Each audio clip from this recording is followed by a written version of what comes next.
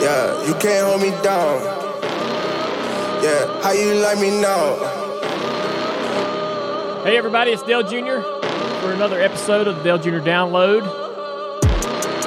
With me as always is my co-host Mike Davis. How you doing, Mike? I'm well. How are you? I'm pretty good. We got Leah Vaughn and Matthew Dillner behind the glass over there running the keyboards and whatnot. What are y'all doing back there? Yeah, what's going on back there? There's a lot of weird conversations that just go on back here you don't know about. I bet.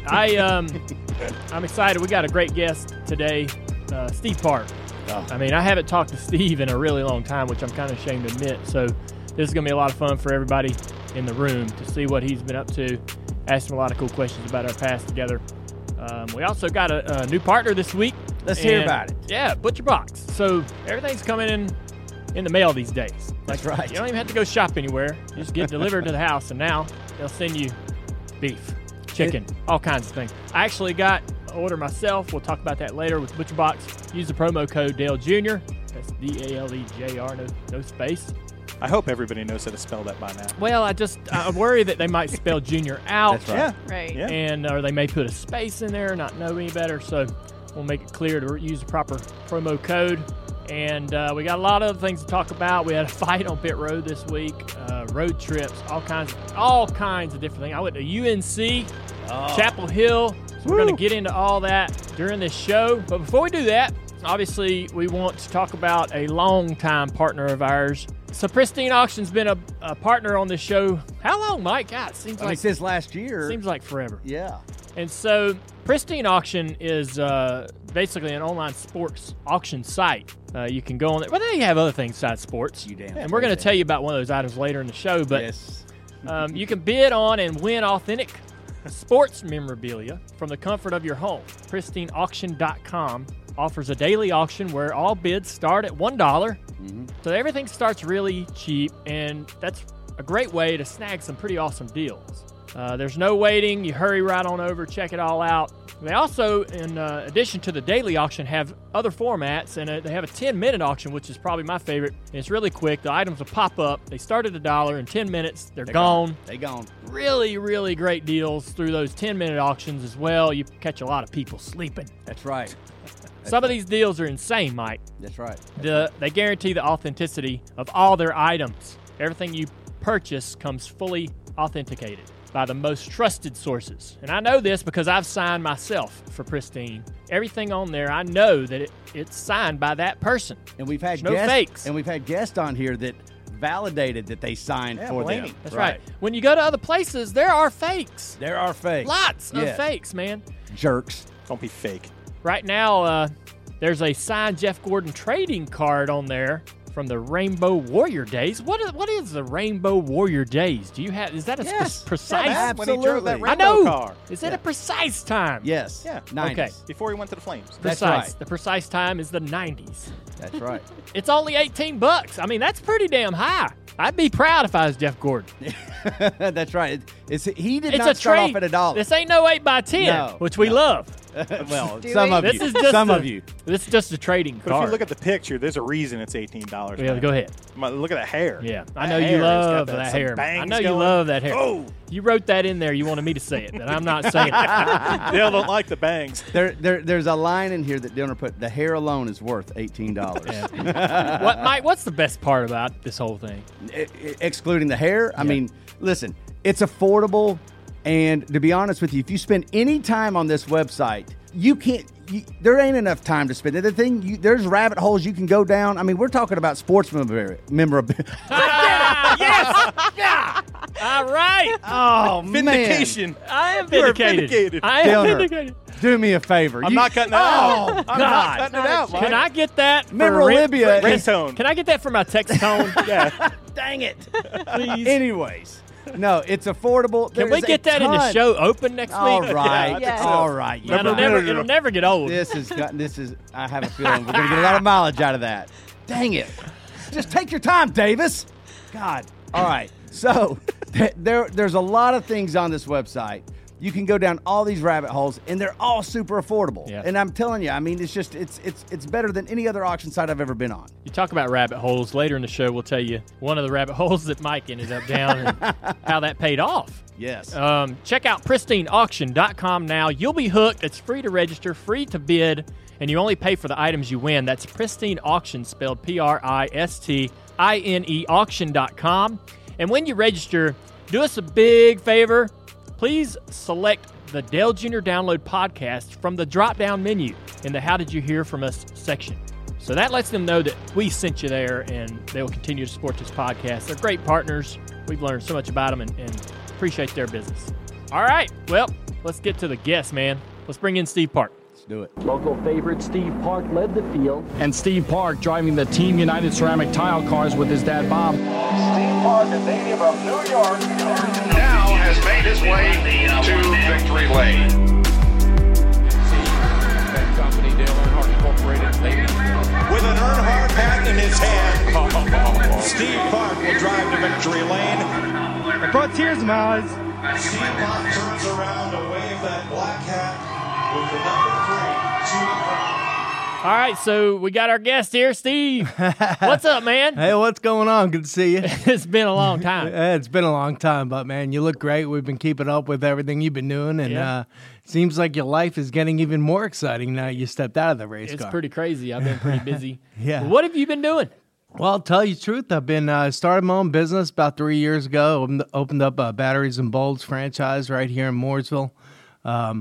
Decided to raise my family and stay in Mooresville, even though I retired in racing.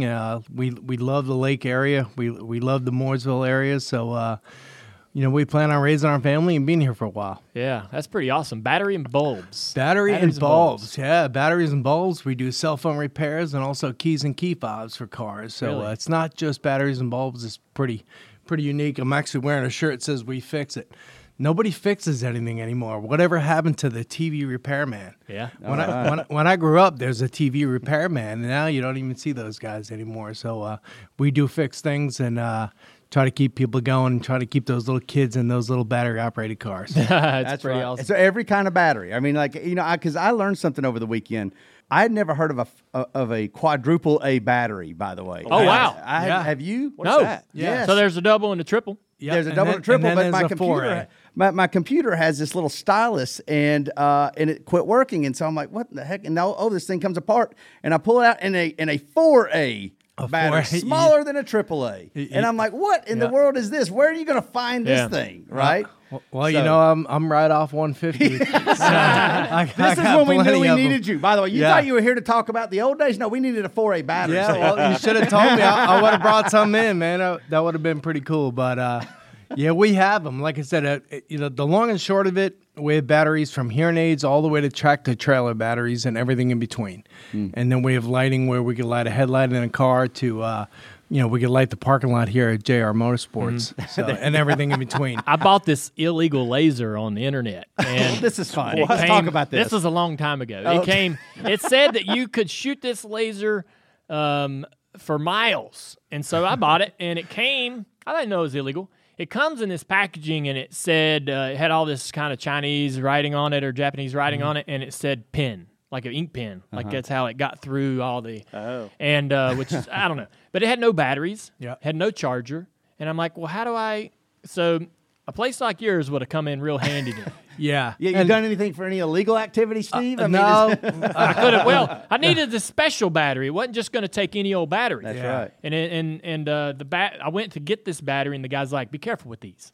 Well, lithium, I mean, usually when somebody says be careful with this, the early stages of lithium had some issues like we know about those hover rounds where the kids were riding, they were going on fire, and then they were getting recalled and stuff. But I've had no problems with my laser. I did prop it up on the railing of my front porch and shined it sort of low level across the sky, and then got in my truck and drove down the street to see how far this thing went across the sky, and I got beyond a mile and could still see this laser. Yeah, it's crazy. You know what? I don't know if I'm getting myself in real trouble here. Yeah. I could shine this laser at the end of my driveway, which is a half a mile, and it would light up the entire cockpit of the car at the gate. That's amazing. Whoa. just from an illegal standpoint, just don't shine it up in the sky. Don't shine. Yeah, I know. This is something you don't shine at helicopters and airplanes because it'll hit them. It'll hit them, and I don't know exactly what the law is behind it, but I don't have that laser anymore. Exactly. Just as you tracked it to the end of your driveway, they can track it down to the ground where it's coming from. Yeah. And come get me. And big trouble. He'll come get me. Yeah. Well, I didn't think we were going to get into that. Hey, you know what you need to say is you use the laser for your cat because cats love that. We so actually I need to get sell a cat. laser beams. All right, well, I thought you might have had 10 I don't or so. have anymore. Yeah, I used to have cats. Yeah. So we, man, where do we start? I don't even know where to start. You drove for DEI for 2 years in the AC Delco car. Yeah. And I remember that team when Dad drove for it. I remember that team as Dad's sort of home family team with Tony Sr., Rick Bost, eventually Tony Earnhardt Jr. Jeff Green got put in the car, had some reasonable results, but the team was still sort of growing, understanding how to run a full schedule because Dad never ran a full schedule with the team. You get in the car, ran 2 years, got them to victory lane. You won at Nashville. Yeah. And you built a lot of the cars. You worked in the shop. This is a period of time back then when you spent a lot of hours during the week working on the cars, right? Yeah, all the time. I mean, my background came from building my own race cars and racing up in New England, and I used to work a full-time job. People don't realize that when you're racing not for a living. I used to work a full-time job so I could eat and pay my rent, and then I used to race. And if you made an extra couple $100, that was great. If you didn't, you still had your job to fall back on.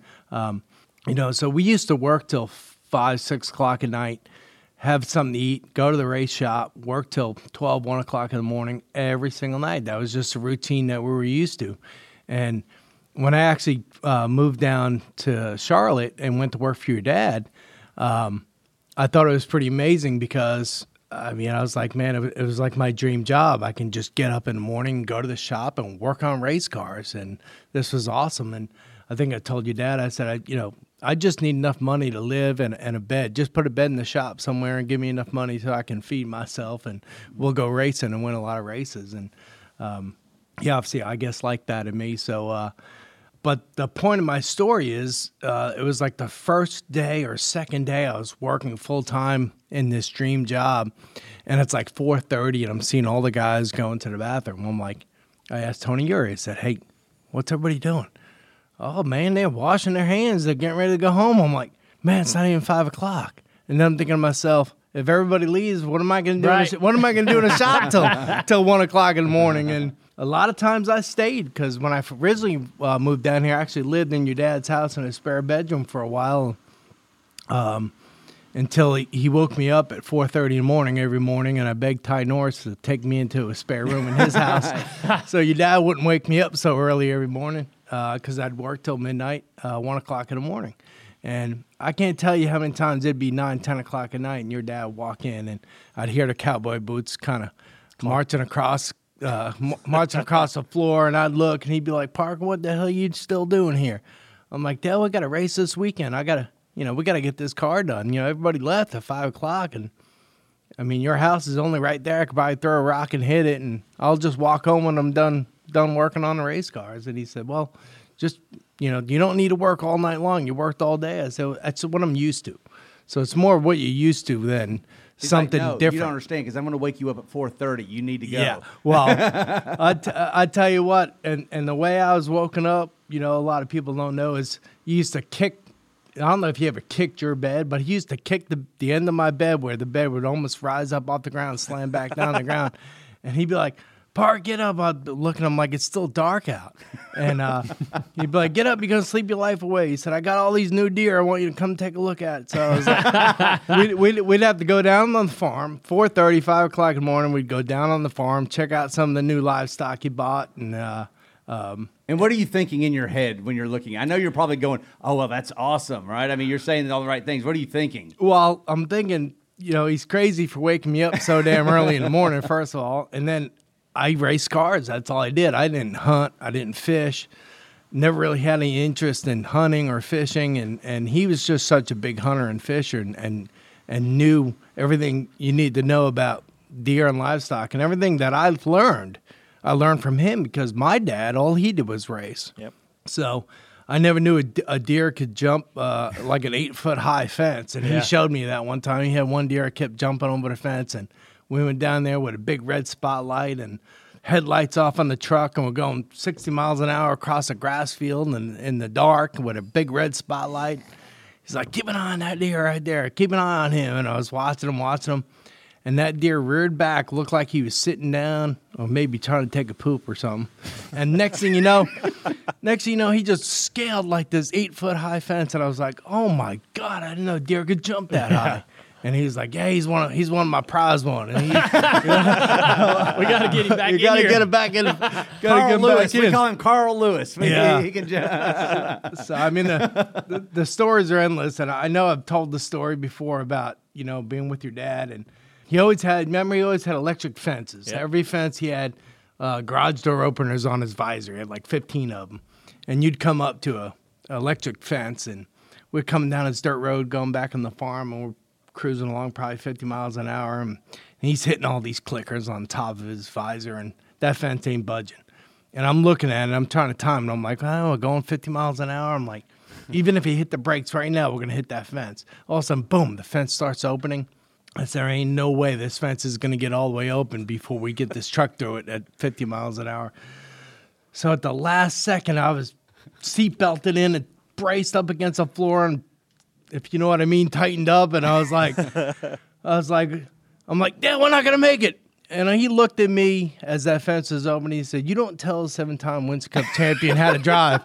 And we went through that fence, and you heard, boom, boom. And it knocked both mirrors off both sides of the truck. And I looked at him. He had that half mustache grin waiting for me to say something because we did make it. The things that didn't make it were the mirrors. Yeah. So, Oh, my gosh. pretty funny story. So online on Twitter, one of the fans was talking about the redheaded stepchild, which is a race car that we had a lot of success in. And you said, ask Dale Jr. who built that car. Yeah. I want you, maybe you could tell us. That's funny because that was one of the first cars that I had built for DEI. And basically the story went, we went to one of the big tracks. It might have been Charlotte.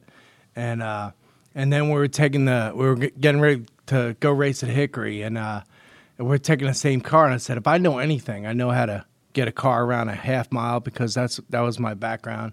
I knew the car we took to, a mile and a half track was not the car we needed to run a half mile. And so we went and we struggled, and I think Randy LaJoy won with Steve Bird. And I went to Dale and said, man, if I know anything, I know how to build a car for a short track. I know we're going to Nashville next, and let me have a shot at building a car. So we did, and I think we were using Hudson Pagan cars at the time, and this car was built by Mike Laughlin and his group. And they built the car, and we went and picked it up, and we did the body ourselves on it. And the reason why I got the name the Redhead Stepchild was because anytime somebody worked on the car, now remember the past story, I was there 12 hours a day. So anytime somebody worked on the car and they put a bracket on the car and I thought it was too heavy, I'd wait for them to go home at 4:30, 5 o'clock, cut the bracket off.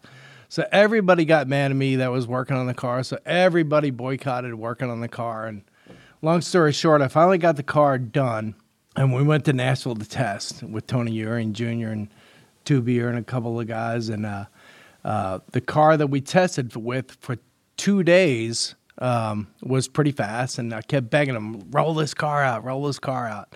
So to appease me, they rolled the car out, and it was like a 10th slower. And then one change, and it was a 10th faster. So Tony Urian said, man, this car's pretty damn good, you know? So we took it back, and Dale come in the shop, and said every car we had was painted gray. The frame was painted gray and then had the blue and red AC Dilco and white body on it. He come in the shop and he told the body guys, he said, you paint this car bright red, the inside. And so they did. And I said, why do you got to paint it red? He said, because when I'm sitting in my motorhome at one of the NASCAR Cup races and you're running around in the back and it's got that red frame, I know it's that I know it's that car you spent all that money on trying to always wondered why they painted that chassis red. I thought you knew that. No. And he wants to know why. He'll know why. It was pretty funny because, I mean, he was so smart. He knew that he probably wouldn't be at the race, the short track race.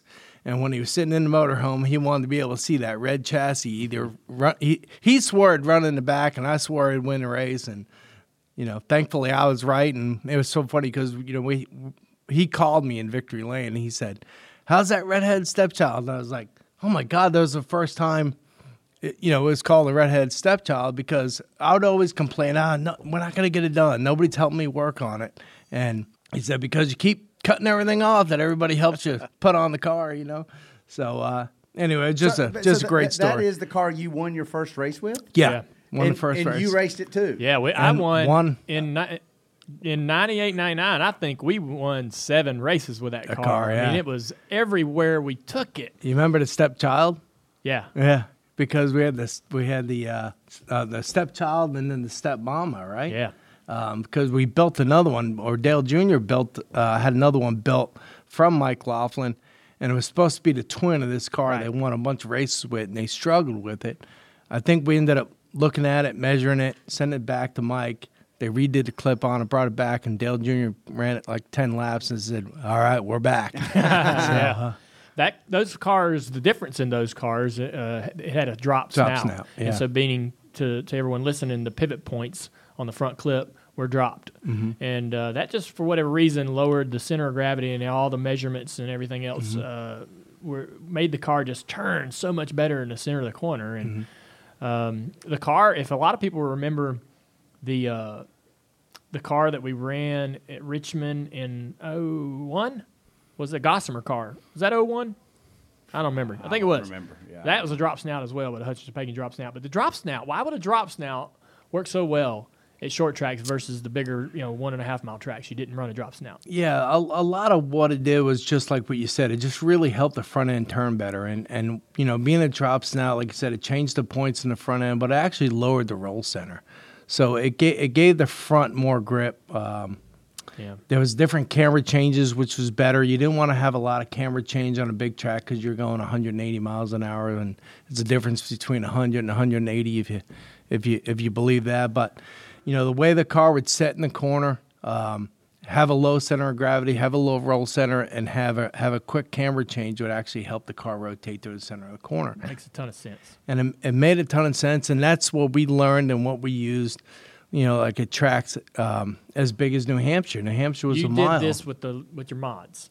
We did this with our Busch North car. Okay. And we worked with the modifieds too. So different type of suspension, different type of weight. But we learned a lot with the Busch North car, and racing against guys like Kelly Moore and Dick McCabe and just all these guys that would just dominate. Andy Santerre up in the Busch North. They all had it figured out where they'd get these roll centers, either centered up or moved to the left or lowered, and just get the car to react in a different way.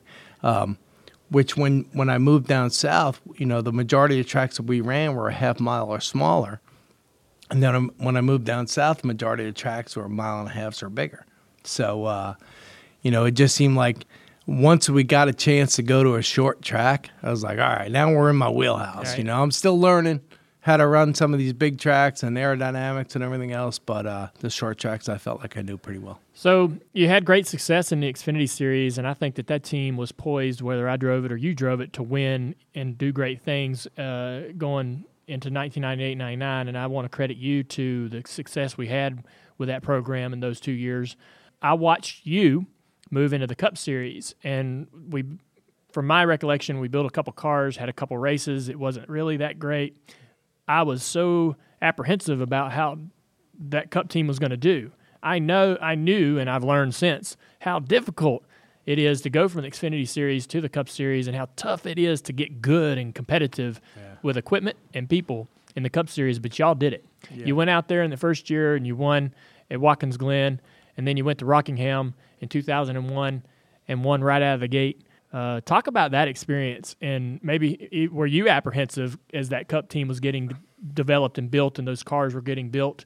Were you nervous about moving into that cup level and against that competition? Well, you hit the nail on the head because, again, spending the time with your dad, I'd go to a lot of tests that were close, Darlington, Rockingham, Charlotte, and I would just go with him, and he just wanted me to wear a headset, listen to how the driver and the crew chief communicate, because that's, what you're going to have to learn how to do as you move from the Nationwide to the Cup Series. And it was so funny because I was just running my first year in Nationwide, and we were running good, and we were coming home from Charlotte Motor Speedway, and I was driving, and your dad was kicked back in the passenger seat, and he, out of the blue, he just says, he said, if you were going to run a Cup race, where would you want to run it? I says, Dale, what makes you think I'm ready to run a Cup race? He says, well, what makes you think we're ready to build a Cup car? I was like, well, you got a point there. And it was that factor of realizing, hey, you know what? You grow with us, and we'll grow with you. And it was kind of that understanding, which it takes a little bit of the pressure off you, because Dale's not thinking, okay, well, here's the best of the best of the best, and why are you running 15th? He's just – I remember sitting down with a couple of sponsors that we had too, and as we started running in the Cup Series, I think with Burger King on a part-time basis, he adamantly told some of the CEOs, he said, you know what? He said, you invested your money with me and my team, and we're going to win races. He says, we're not ready to win right now, but when we are, he wanted to build his own cars, he wanted to build his own engines, because he wanted to control everything. Not being controlling, but he wanted to, if that engine wasn't good, he wanted to walk in the engine shop and rattle some heads and say, why is our power not good? If our cars aren't good, he wanted to go in the fab shop. But once you get that winning combination, well, now you have it, behind closed doors. You're not buying it. You're hiring the people. You're putting the right people in place, and I just think it makes the wins that much more enjoyable. Hey, I got a question. We've had a lot of old guests. You had the Uris on to start the year, and we found a lot of enjoyment kind of recalling how Dale Jr. even got into that Xfinity Series ride, Busch Series at the time, that he took over for you, basically. Now that I'm hearing you had a lot of pride and ownership in those cars. So what do you recall of hearing that Dale Jr. was going to take over that ride in '98?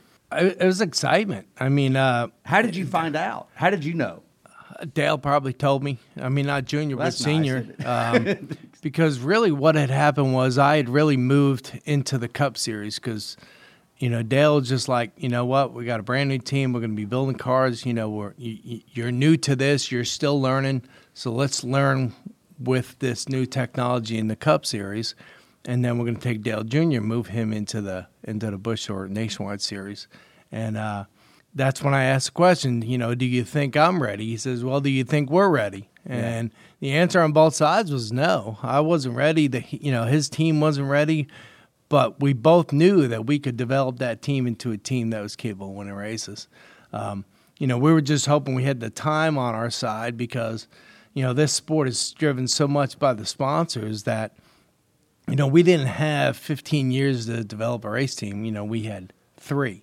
So we had to work hard. And one thing, I've never shied away from is hard work. So the more of a challenge and the harder the work, the more you dig in and make things happen. But, when Dale Jr. stepped up, when I first moved here, Dale Jr. was still running street stocks and then late models and stuff. And I remember Wesley was your crew chief. Yeah. And he used to come into the Deerhead shop and he'd roll one of your cars in and start working on it. And we had, I think, 3 or 4 Nationwide cars, and we'd have to roll them out just to have room enough to work on them.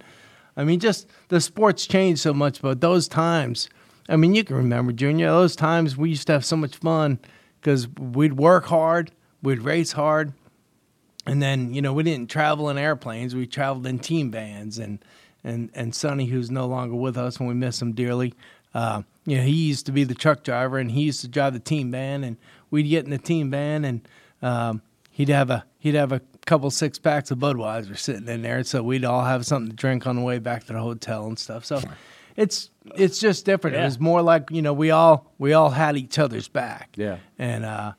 And nothing is more rewarding than to win races, not only from a driver's standpoint, but, the Uris and all the guys that were building the race cars and doing the bodies. And I remember, when we moved into the new shop, it was the Nationwide car.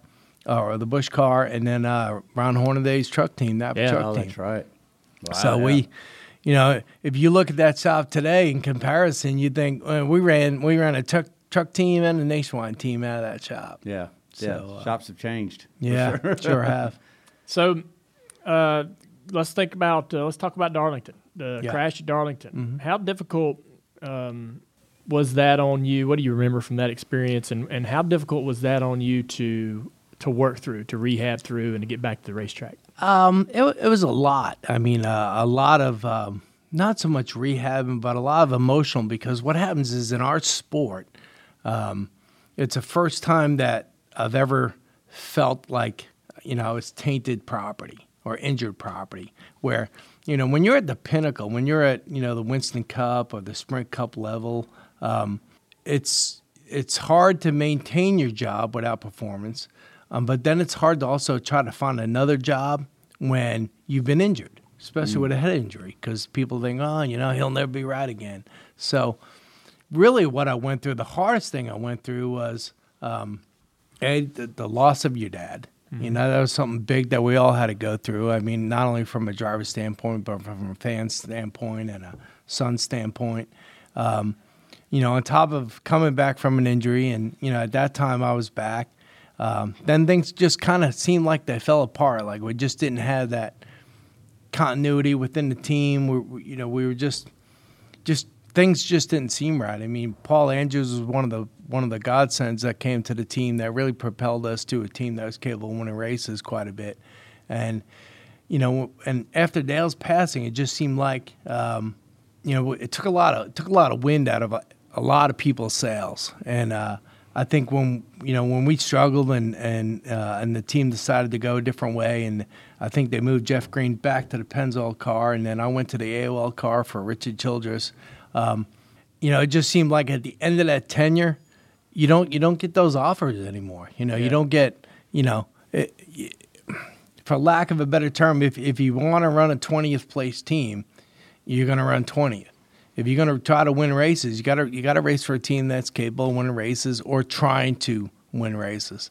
And those opportunities wouldn't come my way anymore. And the reason why they wouldn't come my way anymore is because I was hurt. I was recovered, but people don't look at it in that aspect of it. So for me, the only challenges I ever had is how I challenged myself. So to me, after getting hurt, spending a few years, bouncing around cup teams, and then going to Brendan Gaughan's truck team, which gave me great opportunity, until I won that race in California. That's when I was back. It was like 3 years later. It was like, nobody's talking about when are you going to win again? When are you going to win again? When are you going to win again? Since you've been hurt, when are you going to win? Just winning that race was, for me, helped put everybody else to bed. Like, the questions from the media weren't being, when are you going to win again? They were like, Steve Park's back. He's back in victory lane. And that's what I worked all that time for. Never mind rehabbing, because, I was rehabbed and back in the car in probably less than a year. But, results weren't there. So then all of a sudden, you start searching for results. But finally just getting back to victory lane, even though it was in the Truck Series, took that label of when are you going to win next to okay, let's go on to something different. Yeah. So I remember that day in Darlington, and went to the hospital as soon as they said you were going to the hospital. I met you there. Yeah. They wheeled you in. It was frightening, but I also remember the first time we got back on the racetrack.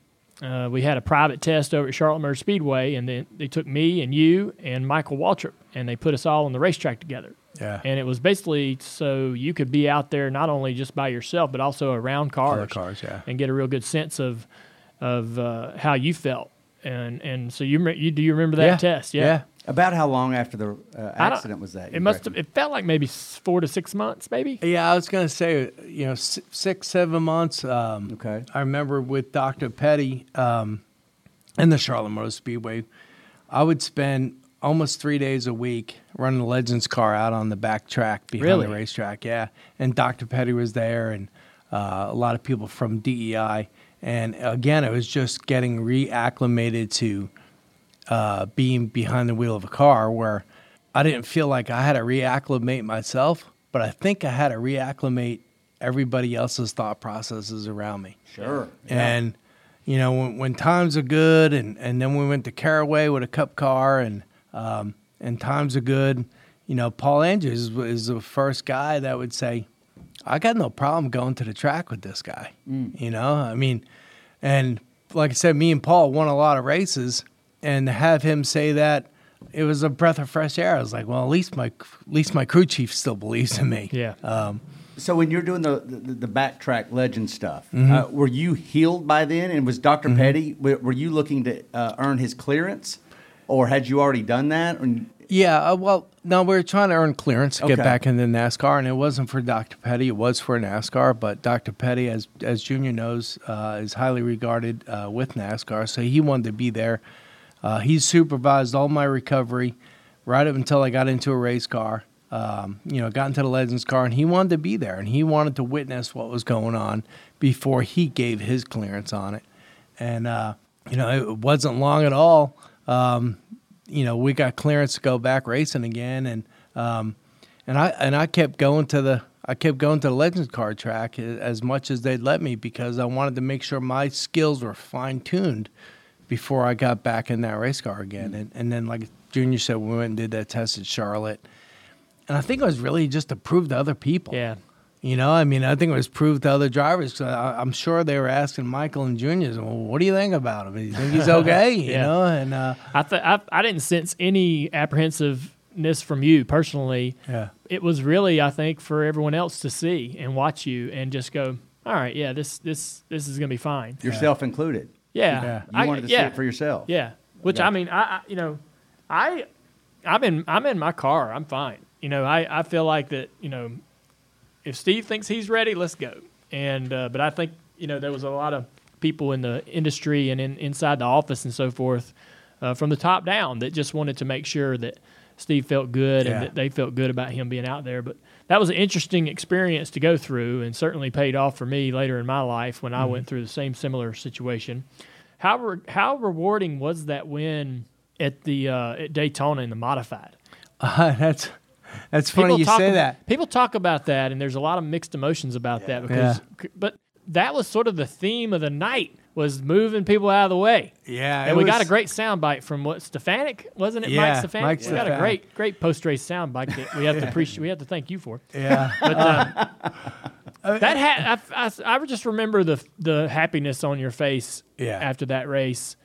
You were back to your roots. Roots, yeah. And I think that it was just sort of a great bookend for you on your career. Do you see it that way? Yeah, you're exactly right. The only reason why I did it was because I grew up racing modifieds. And when they announced they were going to have a modified race at Daytona, and I was partly retired at the time, I said, man, I got to find myself a ride, because in the record books, like you were saying, when you go and look, or your kids go and look in the record books, and it has my modified career, which was absolutely stellar, got me to the point to come to work for DEI.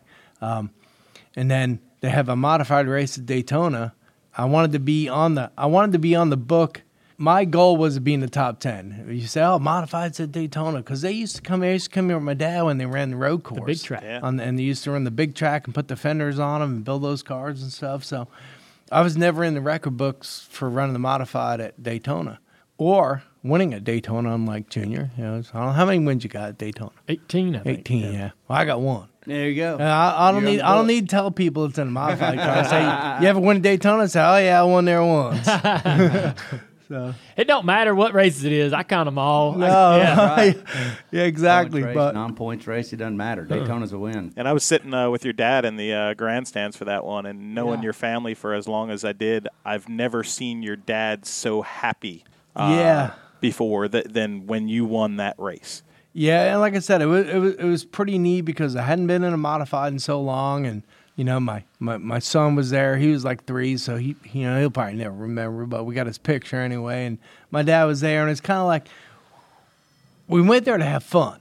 Went there to go back modified racing, and we got in a tangle up in the heat race running third, and we had to start in the back.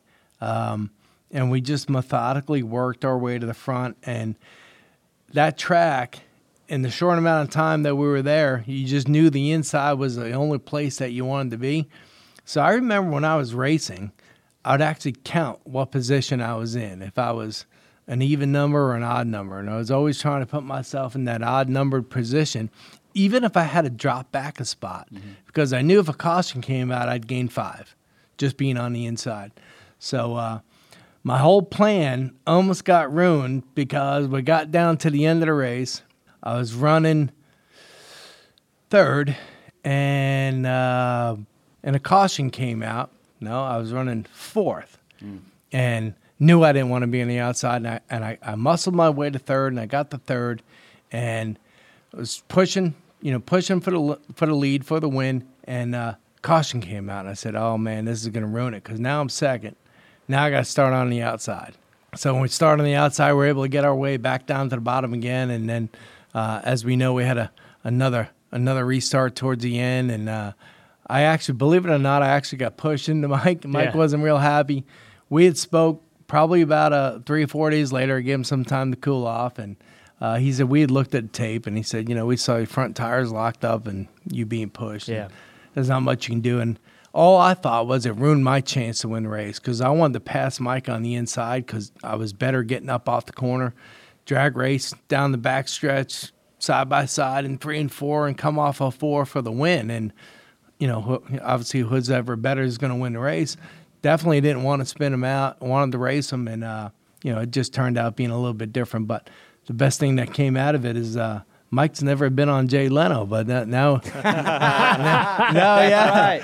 That's Jay, funny. I've been with Jay a few times, and we were laughing because it was kind of funny, and Mike was definitely mad. I mean, that was true passion. Great soundbite. Great soundbite. True passion. I've raced with him a lot up in New England, and when we got a chance to talk, he said, "Steve, I've been racing with you for 15, 20 years." He said, I've never raced like that with you, and you've never raced me like that. And I said, well, I really thought my race was ruined being pushed, because I was trying to get a move on the inside and got pushed to the outside, and ended up being good because when I ran to the back of him and he spun, I had a room to go by on the outside. Yeah.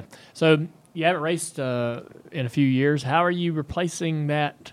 I mean, you have to miss it like all drivers do, and how are you replacing that? That competitiveness and you said you have a son. Is he interested in racing? Doing any racing, or? He was early on, and I pushed him pretty hard. When he was like 4. I got him like this Borelli European go kart, and we'd go to GoPro, and he'd run, and he did good. He was really competitive, good times. I had him out in a couple of different kid kart races for kids. I think he was a year or two too young, and I don't know, I fibbed about his age and got him up in a class, and I'd tell him, he'd qualify like 5th, and they'd do a standing start. And I told them, they'd say, standing start, you can't leave till the green flag comes out. So I told my 4-year-old, I said, as soon as you see the flag man move his elbow, you just pull out, drive around everybody, and go in the lead. So sure enough, everybody's sitting still, and he pulled out, drove around everybody, and he had about a 10-kart lead, and ended up losing the lead to some champion kids from Ohio or something, and then it was about a year after that, he just lost interest. I think he got to the age where he found team sports, where he wanted to be with his buddies, and he wanted to play baseball and basketball, and he wanted to talk dirt on the sidelines. Are you one of the dads that goes to the games and talks dirt to the other dads? Yeah, well, I don't talk. I try not to, but it's hard, man, because I'm so competitive that I'm usually on my son's case, and I usually got to try to remember to chill out a little bit because, he's only 9 years old right now, and he just made a traveling baseball team, so we're getting ready to travel around for baseball. So that's keeping you busy? That's keeping me busy. My new business is keeping me busy. So I'm hearing that you don't necessarily have that. If you're channeling the competitiveness in other ways, but you've managed to. Life after racing is okay for you. You're fine. Yeah, I mean, Junior, look at him. I mean, he's unparalleled race car driver, and for me, I've raced cars since I was 15 years old. I ran go-karts since I was like 10 or 12 years old, and look, Dale Jr. knows the grind of the sport. It's a young man's sport. It's tough. I'm 51 years old, and it's tough as you get older to be away from home all the time, live in a motor home, all the sponsor obligations that you have. You got to fly here, fly there. And now I'm really enjoying being a dad. Yeah. And as you can attest, it's just amazing that, you can create this human being and watch it grow. And then it's amazing how sometimes I'll see my wife and my son, and then all of a sudden he'll do something where I just see me in him. And it's just an amazing feeling to know that, you've created this thing and you're going to watch him grow and flourish. And you want to wish him the best. And people say, oh, you want him to race? I'm like, I want him to do anything he wants to do that he enjoys. Yeah. I mean, I raced. My dad raced. It doesn't mean he has to be a racer. If he wants to be, I'm going to support him doing that. If he wants to be a garbage man, I'm probably going to let his mom support him. But if he wants to do anything that'll put a smile on his face, hopefully he can do whatever he can. I'd love to get your reaction to this. We did a poll for favorite Steve Park moments for fans. Leah, you want to jump in here and tell us how that ended up? Yeah, so we put a poll out there that had 4 moments on it. We went with your first Watkins Glen Cup win. Which was so cool. I mean, I can still see that. You standing up there, the excitement. You winning your first Cup race. Yeah. You're just in New York. It was amazing. And you don't think about that stuff when you're behind the wheel of the car. And I try to tell people all the time, watching Jeff Gordon and Tony Stewart and Mark Martin and back in the day, Terry Labonte, the Iceman, he was hard to beat on a road course at times. And, to put yourself in a position where you can win, and when you do win, what happens is you look back on it after victory lane, after inspection, after you're home for a little bit, and you say, man, I just beat all these guys. I remember as a kid, I just wanted a shot. I just wanted to have an opportunity to get there one time, try to stay there, try to, chart my own course and try to win, because if you do win, you beat all these people that, were heroes of mine growing up, back in the Richard Petty days. And then in the era that I drove, when you got Tony Stewart and Jeff Gordon and Mark Martin and Terry Labonte and, all these different guys, just the elation came from realizing that you just became the best of the best. But you're only good like that for 3 days, I think, because come Thursday, you're at the next track, and now you're back to zero. Back to zero, scrapping. But it also was a comeuppance for DEI. That was the new DEI's here. It's legit. Mm-hmm. I remember, I was just a fan, and I just feel like, okay, so DEI, they're going to be really good at this cup stuff too. So that, Leah, by the way, I'm sorry, I didn't mean to interrupt. Fine. We were doing a poll. But we you throw out a memory, and all of a sudden it's like, that was a good time. And what was the poll? So here we go. We got that moment. What else? Yep, and then the 05 truck win, which we talked about, and we talked about the modified win at Daytona, and then the one that got the most votes, 76%. 76%. 76%. 2001 Rockingham. Yeah. Oh yeah. Well, yeah. Hard to beat that one. That was something. Yeah, hard to beat. Victories like that really go down in history, because it goes down in my history. Like I said, I never do nothing for anybody else. I do it for myself, because I'm the hardest critic of myself. And at that point, we all know what we'd gone through the week beforehand, and we had sat in the conference room trying to decide, okay, what are we going to do? Are we going to sit out the next race or two? Or there was a real conversation about that. Real conversation about it. And I remember in the boardroom, Dale always sat at the end of this big, long, beautiful table. And as we're all sitting there, in tears and trying to figure out what the hell we're going to do, what's the right thing to do to honor Dale. And I remember, to this day, I remember when Neil Bonnet died, and your dad saying that he's going to go out in the next race and kick everybody's bleep, and in honor of Neil Bonnet. And that made the answer kind of easy to decide on what we were going to do. We're like, if Dale was sitting in his spot at the end of the table, he'd say, you go out there and you win that damn race, and you win it for me. just like he did for Neil. So, wow. And so anyway, we started that weekend, and we had to walk into the track with our heads kind of held high, and we had a job to do and stuff that we had to do, and then I remember early on in the race, Junior crashed in turn 4. Like first or second lap, right? Yeah, it was pretty early, and he went in pretty hard. He went in pretty straight, and it was a flashback from the week before, and I think all of us just wanted to know that he was okay. And when we found out he was okay, I mean, we just another memory in my mind was Jeff Gordon was pretty dominant that day, and we had chased him down. And the guy who taught me how to race Rockingham was Dale Sr. And my first year running Rockingham, I'd go out behind him, and he'd say, "You follow me, I'm going to show you how to get around here." And I'd follow him, and we'd get up to speed. We'd go down the backstretch. We'd get 3/4 of the way down the backstretch. I'm a car length behind him. All of a sudden, he gets up off the gas, and I almost ran smack into the back of him. And next thing you know, boom, there he goes, and now he's 2 car lengths ahead of me. So I'm catching him.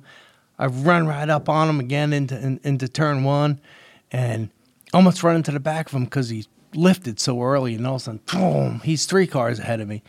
And that's when I learned. I said, man, you got to lift early. You got to let the car roll through the corner. Don't wear the tires out because everybody else be wearing their stuff out. And after that experience, I learned how to drive the track different. He said, you'll see the back bumper of somebody go away, go off into the sunset. He said, give it 20 laps. You'll be seeing them coming back the other way again. And sure enough, that's what they did. And the memory I was going to say was coming off of turn 2, I'd passed Jeff Gordon for the lead. And Jeff Gordon being a guy, when I used to run up in New England, he was the kid that came in and competed against Dale Earnhardt. And when I passed him and there was no other cars in front of me, I was like, I just passed Jeff Gordon for the damn lead here at Rockingham. I was so damn proud of myself. And then all of a sudden, I was like, uh-oh, here comes Bobby Labonte. And we were on old tires, and we barely had enough gas to make it, and, everything just worked out to go on and win a race. And, that last lap, I had to do everything I could to fight off Bobby Labonte. I don't know if I said Terry, but Bobby Labonte in true Dale Earnhardt fashion. I mean, he had taught me how to run the fast lane and run up by the wall. And as I saw Bobby starting to catch me a little bit, my spotter was giving me intervals, and I was trying to calculate in my mind, how many laps are going to be left, and by the time he gets there, and we're just fortunate enough to have enough fuel to win a race. I would assume you would have left the track already. Do you? I can't even remember what I was doing, but I will say this: if Steve doesn't win that race, I don't know how DEI would have done going forward. I don't know that we can quantify how much that one single win. If you look at all the companies in the sport and the history of NASCAR, and you think about, well, with this company, what's the biggest win for that company? What's the one win that mattered the most? I think you would have to put that one near, if not at the top of the list for DEI, because had that not happened, I don't think that we would have had any of the success that we had going forward. Because we were, as Steve said, we were really unsure on how to proceed. Yeah. And if we go to that race, I crashed on the first lap. I don't know where Michael ran. And if Steve doesn't win, what's the morale? What's that all carries over. And so for him to go out there and win that race gave everybody a bit of some relief. And the thing about it, when you lose somebody like that, the world keeps going. Rockingham was coming Sunday, whether we were going to be there or not. And so we had to make that decision to go. He goes up there and wins the race. And it just kind of kept pushing that boat along, kept pushing the barge down the stream. And we really, really needed that. And so that's what I remember from that day. I remember us wearing the 3 hats, sitting on – I remember – I had a bad day, but the one thing that I enjoyed the most is that me and you and Michael sat on the wall right before the start of the race on pit road. And the we're not blood brothers, but in that moment, I felt like we were all as family could be, and we were there and we were together, and we had nothing but each other. Yeah. And y'all were laughing. There's a picture. I remember seeing it, and it's you guys are smiling and laughing. It looks like Michael's sort of cutting up. I don't know what y'all were talking about. Probably something Michael said. Yeah.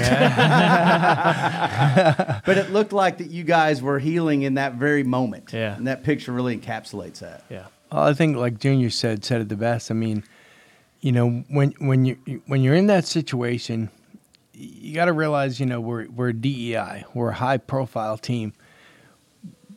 At that point, we weren't letting any outsiders in. So all we had was really ourselves to grieve, to mourn, to think of how we were going to make ourselves and our team and our people better. We had a lot of employees, and the greatest thing I ever heard was that somebody said this is the beginning of the healing, not only for the race team, but for the race fans. Yeah. We might have had 100 employees, but there's 100,000 race fans. And that one moment was the beginning of the healing of DEI, because at first when we sat at that table, the high level, people in brass and drivers, and we just didn't know what we were going to do. We didn't know how to react. We didn't know what we needed to do. So winning that race was definitely the beginning of the healing, where we learned as a team that we can still move forward and we can still continue to grow and win races, even in the absence of our leader. Well, there were 3 significant moments coming from a race fan's perspective at that time.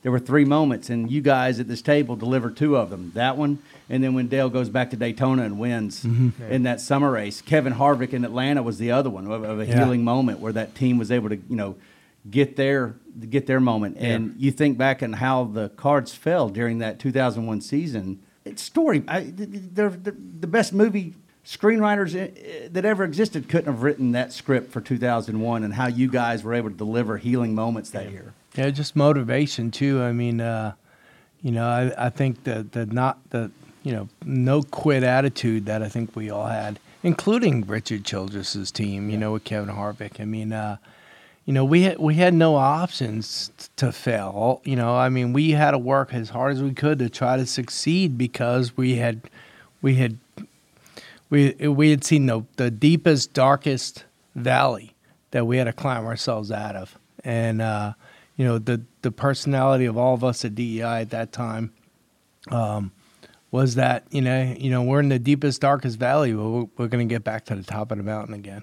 That's right, man. Well, Steve, I appreciate you coming today. This is some great conversation. Yeah, I've enjoyed it. Me and you have to do a better job of staying in touch. Yeah. So maybe this conversation isn't so great next time.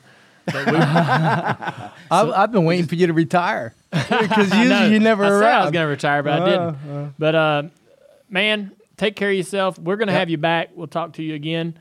Thanks for coming. Hey, man, appreciate you having me. Love to be here, and love all the race fans, and love what NASCAR's Battery doing. and Bulbs. Battery and Bulbs. Where's man. Battery and Bulbs at? It's Battery and Bulbs is right on 150 on 464 River Highway. There you go, buddy. Mooresville, North Carolina. I'm there every day. Out. Steve is there every day. Stop in. Mike, we got new friends. Oh, that's good. I love new friends. Butcher Box. We got a new partner for the show, Butcher Box. And Butcher Box is exactly what it sounds like. It's a box of meat, and it comes to your house. They deliver healthy, 100% grass-fed and grass-finished beef. I don't even know what that means, grass-finished. We got to look that up. I've heard of grass-fed, but not grass-finished. Rub grass on them? Yes. I don't know. Well, considering what we're talking about, I don't know what I want. I don't know if I want to know what the finish is. Well, we got to figure that out. Grass finish. They have free-range organic chicken and heritage breed pork. Okay. Right? Heritage breed pork is before they started breeding them to be more lean. That's the good stuff. There you go. The incredible quality of Butcher Box meats starts with the commitment to raising animals humanely and free of antibiotics and hormones. There's no fatty fillers in this meat. To think of Butcher Box is to think of your neighborhood butcher, delivered right to your door on dry ice. Each box comes with at least 8 to 11 pounds of meat, which is enough for 24 individual-sized meals. Or just me. Okay. The reason why I love new friends is because I get to try this stuff out, Mike. I know you do. All right. So you had a butcher box. Yeah, and I have my packing slip right here. Okay. All right. I ended up getting some chicken breasts, ground beef, chuck roast, ribeye steak, pork chops, bacon. What? Bacon? Yeah. All of this in one box. Oh, yeah. And it was, I tried the ribeye steak. 2 of them came in the box, and I already ate one of those, and they were great. Me and Gus, my dog, both tried out that steak, and it was good. Gus is eating ribeye? Yeah. I want to be your dog. I want to be a Dale Jr. dog. Gus is living the good life, boy. I cooked it. I didn't season it so that Gus could try some because I didn't want to put any salt and stuff on it and then feed it to him. The convenience. I mean, this is where everything's going these days. Everything's getting shipped to your house. You don't have to go shopping anymore. The convenience of this is just incredible, and it's high-quality stuff. It says it comes on dry ice. It was all frozen. The dry ice was not hard to handle. I mean, really, I just opened the box, take out the packaging, and there's the meat. Boom. And put it all in my freezer, thawed what I wanted to eat that day. So it's just the convenience of it. It's very simple. It's great, good tasting food. This month, Butcher Box is offering finely ground beef that's clean and delicious and is taken from the most flavorful sections of the animal. The beef consists of trimmings from the sirloin and chuck, which makes it so versatile. It cooks fast, so it's perfect for quick weeknight dinners. Right now, this is really, really impressive. Right now, new members will get 2 pounds of this delicious ground beef for free in every box for the life of your subscription. What? That is ridiculous. That is insane. How are they making money? I don't know. This was Butcher Box's most popular offer last year, and they're bringing it back for a limited time only. But, man, dude, that's 2 pounds of meat. A lot of meat. Every box for as long as you're a subscriber. Yeah. You got to go get that. For $20 off your first box and 2 pounds of free ground beef in every box for the life of your subscription. Go to butcherbox.com/Dale Jr. or enter promo code Dale Jr. Remember now, for $20 off your first box and 2 pounds of free ground beef in every box for the life of your subscription. I mean, I got to repeat that. $20 off the first box, and you're going to get the 2 pounds of ground beef for the life of your subscription in every box. Go to butcherbox.com/Dale Jr. or enter promo code Dale Jr. All right, Mike, so we had another race this weekend, obviously at Phoenix, still doing the West Coast swing. How do you feel about the season so far? I mean, it's been pretty interesting. It's been interesting. I really enjoyed Phoenix. I was able to watch the back half of it. I had a little bit of a lawnmower issue in the front end. I was listening to the MRN deal. We won't get into the lawnmower issue, but I'm going to tell you something. This, first and foremost, when it comes to Phoenix, or hold on, ISM Speedway. Yeah, Is right. that what we're calling it now? I hate when they change the names of these tracks. The restarts at ISM Speedway Phoenix alone make that very interesting for me. I mean, I can't believe how they scatter out, and I still am blown away how they don't wad them up. All of them wad them up, just going into 2. I love that you can take it off the exit ramp and then come back on a restart. So I love Phoenix for that reason. I love Phoenix for a lot of reasons, but I thought that the race was very interesting. I like the strategy involved. What did you think of it? Well, I'm with you. I didn't anticipate the movement of the start-finish line to where they have it today as having that great of an impact. Yeah. I really underestimated how much that would change the look of that race and the restarts, and I think they have to be loving what they've done. They spent a ton of money and put a ton of money in this racetrack to try to make the experience better for the fans, and I think that they've checked all the boxes, so great job for those guys over in Phoenix. I'm just thinking about, it's early in the season, but still looking at teams that are performing, teams that maybe aren't performing that well. Jimmy Johnson had a pretty decent run, had some good, strong points during the day. That's got to make him feel good. He's got a new crew chief. I've been in that situation where you get a new crew chief, and you just got to get that good run in there, man. You just want to have at least one good run to feel good about, and it gives you so much confidence in each other and really makes the conversation between you and your crew chief going forward a lot easier. Matt DiBenedetto has been way stronger than I anticipated. Yeah. You just zoom and, a lot of the – I know that as a driver, when a guy moves to another car, you kind of are apprehensive about the performance changing because a lot of times it depends on the car. Yeah. And so I didn't know exactly – I know wherever Matt goes, he makes things better. But how much better could he make that 95 car? And they've been fast. And I think the relationship that they have now with Gibbs must be helping a tremendous amount as well to give them new resources that they've never had before. But Matt also, he does make cars better every time he goes to a new team. Guy must have some real talent. Dude. I mean, that's a given. Everywhere he goes, and it reminds me a lot of Kurt Busch. Everywhere Kurt Busch goes, cars get better. Yeah. Kurt Busch has taken that one car and moved it way up the ladder in performance, getting a lot more out of that team. And still waiting on Corey LaJoie. I wanted to see how Corey was going to do when he got in that 32 car. Matt was able to elevate that team's progress. If you look back of what that team's done over the past 5 or 10 years, Matt had a big influence on improving that team's performance. Still waiting on Corey to continue that progression, improve that team even more. Everything that Corey's ever got in has gotten better. He's a hands-on guy, likes to work on his own cars. I don't know if that's the case today with the 32 team. He could tell us that. But I'm expecting I'm watching Corey as the year goes on to see him. I'm expecting him to fire off and have a great, strong run as well. The Xfinity race, a lot of fun to watch from a personal standpoint because we had Ryan Truex out there racing in his first race this year for us. He will not race again for several months, and he had a top 2 finish. I know. Matched his best career finish in the Xfinity Series. And I know that he's not in a great place because he's not racing all the time. You know, he's in a very difficult position personally because he doesn't get to race again for several more months, as I mentioned. So it was really important to go out there and have a great day.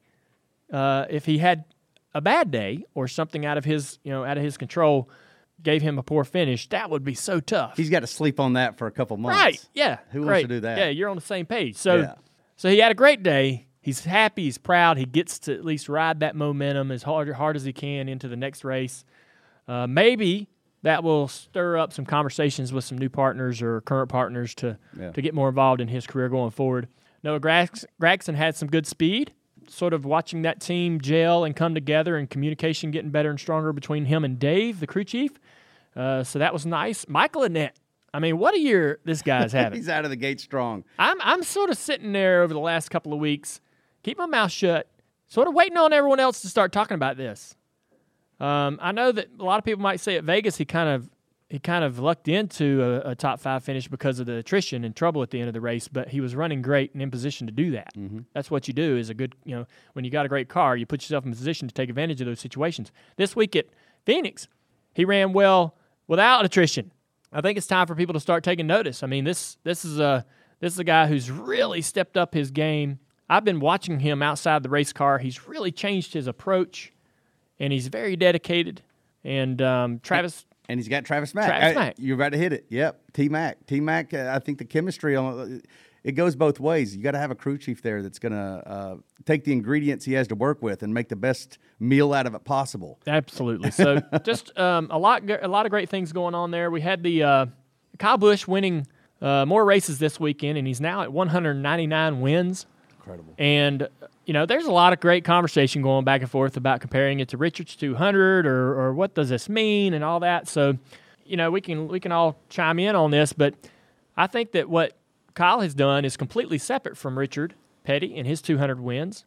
They aren't the same. They aren't the same thing. So I think both should be celebrated. What Kyle has done, is incredible. Yeah. Well, and what he's 33. He's going to continue to add to this win total and continue to do more incredible things, and I think it should be celebrated. It is not, to me, the same thing as what Richard did. Richard Petty did it at a different time, throughout several different decades, and it's Cup wins only. So I don't look at the two as the same thing. What about you?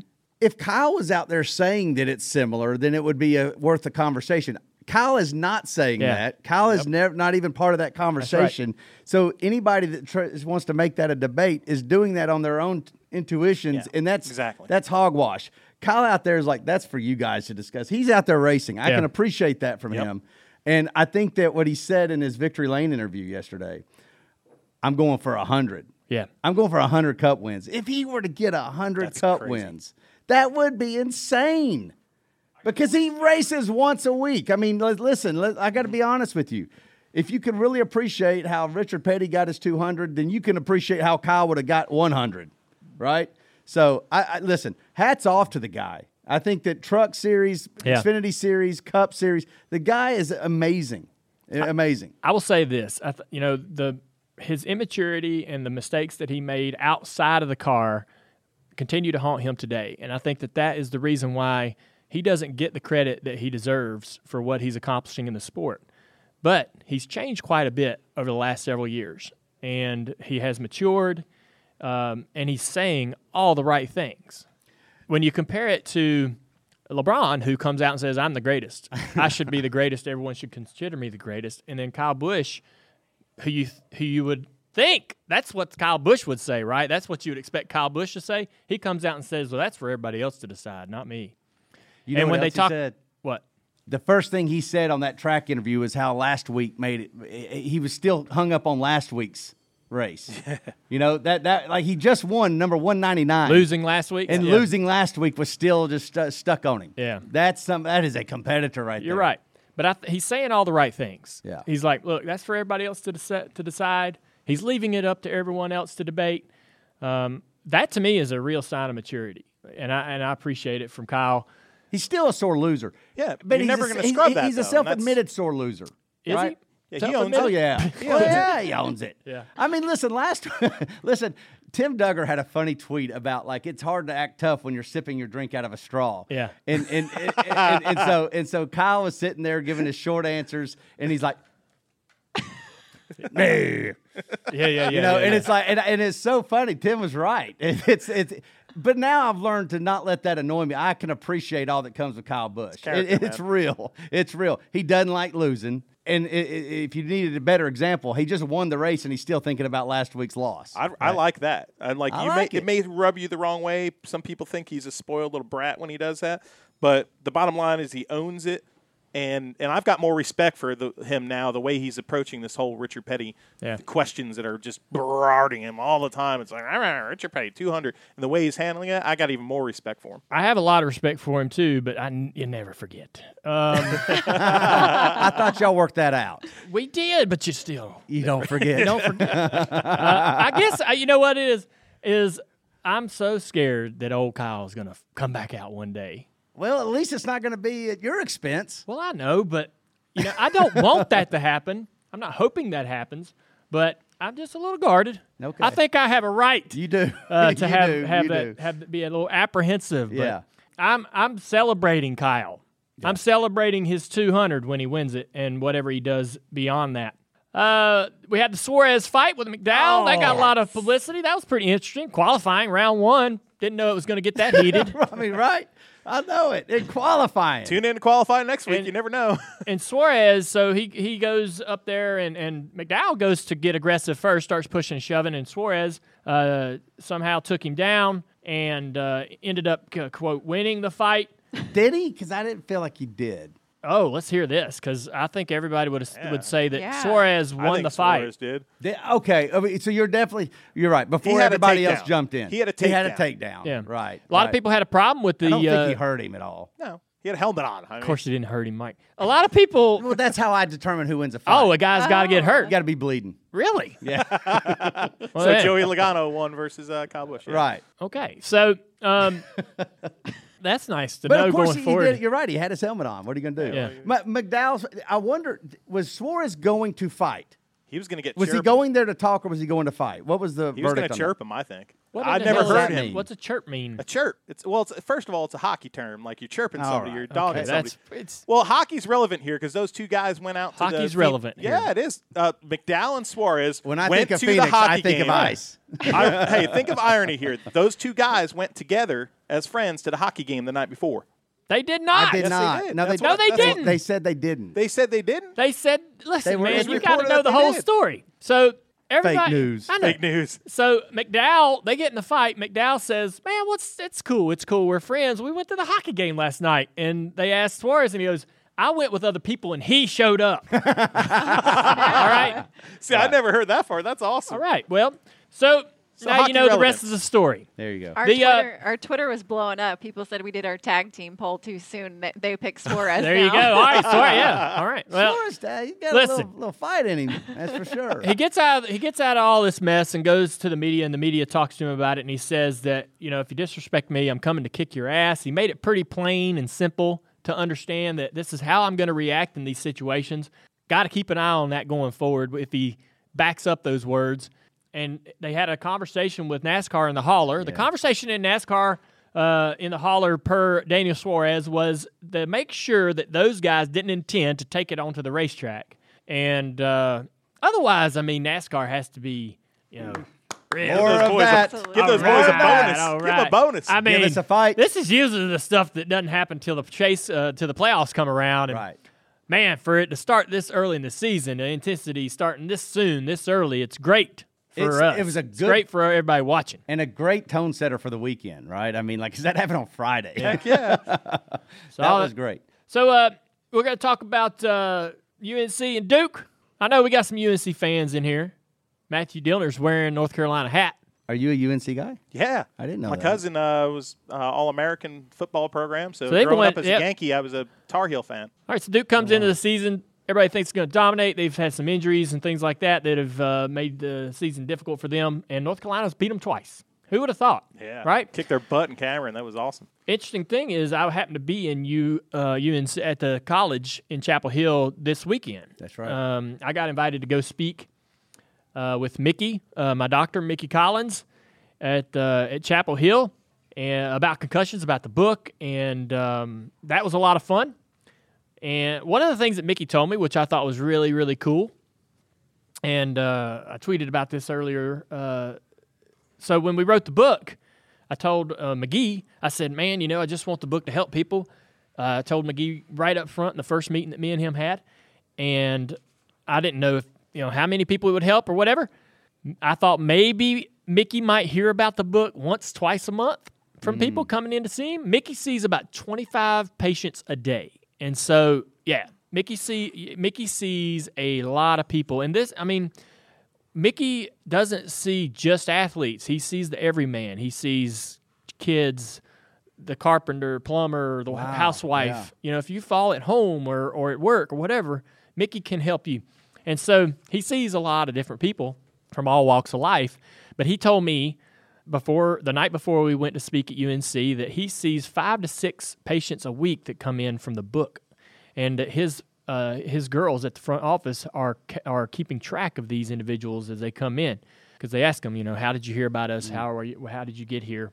And 5 to 6 patients a week. And so I let McGee know, and everybody else through Twitter, that the book is doing some great things. I'm so proud of that. Also, so we had a great conversation and sharing our story with some folks at the college. I also got to meet Mac Brown. I didn't anticipate that wasn't part of the plan, but Mac Brown's the head coach. Mac Brown is the head coach, new head coach for the Tar Heels on the football team. Hermie Sadler was there, and so Hermie lined up the meeting for Mac Brown. I have been a Tar Heel fan all my life. I also like the Gamecocks, especially when Spurrier was there. I became a Gamecocks fan because of Spurrier, and I followed Spurrier everywhere he went.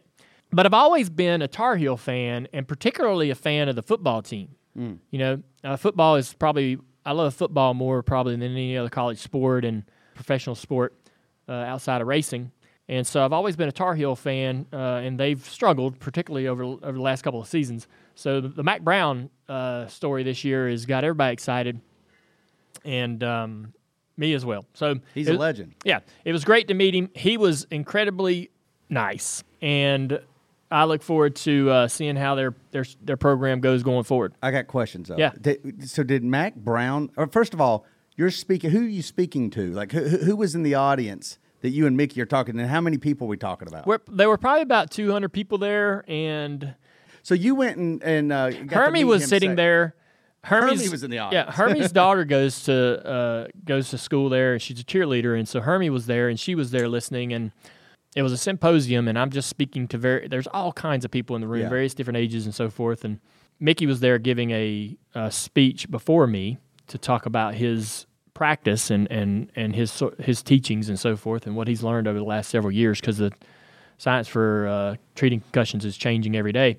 And anyways, Hermie was there, and Hermie's like, hey, before you leave, you want to meet Mac Brown? And I'm like, yeah, of course. And so we were all right there. It was great. I got to look at the stadium. It's, Jeff Gluck does that quiet track photo after the race. Well, it's really cool when you go to stadiums and they're completely empty. And knowing the energy and the craziness that's going on during a game or prior to a game, and then seeing it completely empty is a real neat neat experience. But so that was fun for me. So we had that going on, and got me pumped up for the Tar Heels this year.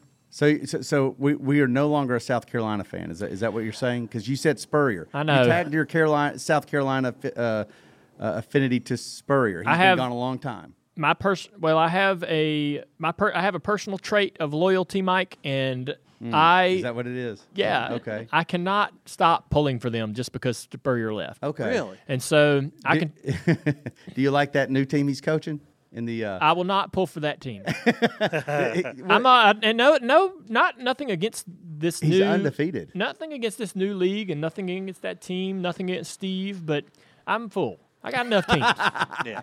You're maxed out. I'm maxed out. Yeah. Maxed out. He didn't. All right. All right. So you're what about maxed out. UNC basketball? You big on Okay, them so for the that's tournaments, totally the tournament's coming. So secretly, Oh Lord. I do pull for the basketball team, but openly I cannot cheer for them because me and my wife made a deal that Oh, that's right.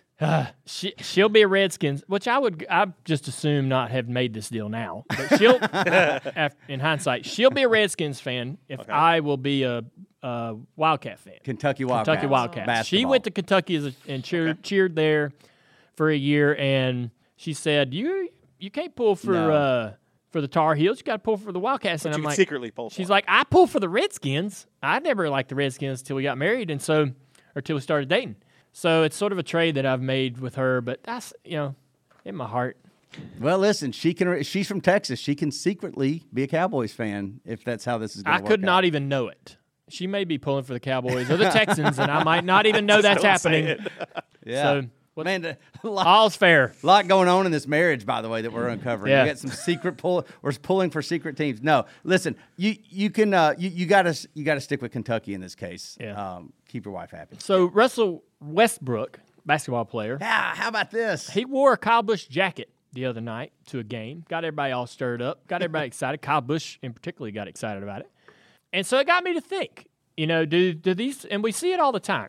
Right, Leah? Yeah, I mean, there was, I think, 3 supermodels last summer alone. Like, Gigi had it, like huge name supermodels, all in NASCAR gear. Yeah. And even, last week, the Paris fashion show, there was a fashion editor in a Tony Stewart T-shirt. Really? What? With a skirt. She was wearing, a high-end skirt and then, a Tony Stewart T-shirt. So this is, Justin Bieber was wearing Dad's shirt several months ago. That's right. Yeah, I remember this. Yeah, and it's not new. This has kind of been going on for a while. Seen a lot of NASCAR gear in the hip hop culture and hip hop world over the last several years. Pharrell wore Jeff Gordon's jacket way back in 2008. Amy, my wife, she finds vintage NASCAR shirts on a lot of the sites that she frequents, and she thinks it's a passing trend. My mom says, don't throw your shit away because trends come and go.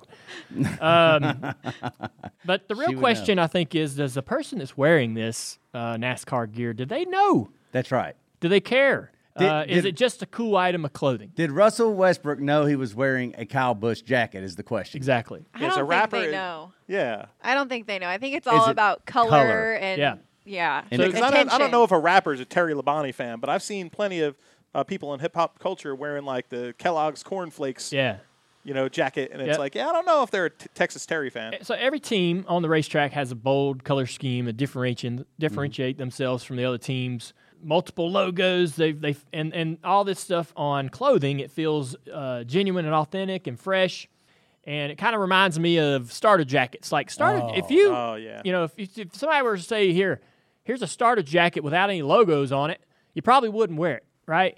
Nope. The bright colors and so forth just doesn't work for you. But if it's your favorite team, then you're really proud of it, right? And you're wearing it, right? Heck yeah. It's kind of, and starter jackets were that way. You would see people wearing starter jackets that didn't even like that particular team. The Raiders, the just San because Jose of the Sharks, colors, Chicago Bulls. The colors, Chicago Bulls. The colors and the logos are so real and in your face. They were so big too. The starter jackets, man. I and big, begged for one. Dude. And my parents, they tried so hard, but they got me one of those real satin kind of shiny starter jackets, and I got picked on in school. What? It wasn't the cool. Wasn't the real one? Jacket. Yeah. Well, so that's the thing. Yeah, when I was in high school, I wasn't extremely popular, a very, very small group of friends. But when I wore that Redskins starter jacket, I felt like I jumped several rungs on the ladder immediately just because of the jacket alone. Starter jackets were hot. Yeah. So you had a Redskins one. I did. And I was loyal. What was yours, Matthew? New York Islanders. He was loyal. Islanders. What was yours, Mike? Alabama. Mike, you had an Alabama? Yeah. You had one? Absolutely. I had one. I wish I had that back. I would have loved to. She doesn't even. Do you know what a starter jacket is? Yeah, I know what it you is, do. but no. The Charlotte Hornets. That wasn't my That was a style. popular That was a one. popular I have one. Charlotte Hornets are celebrating their 30th, I think. Their Yes. 30th year this Yes. this season, and they sent me a starter jacket. Yeah.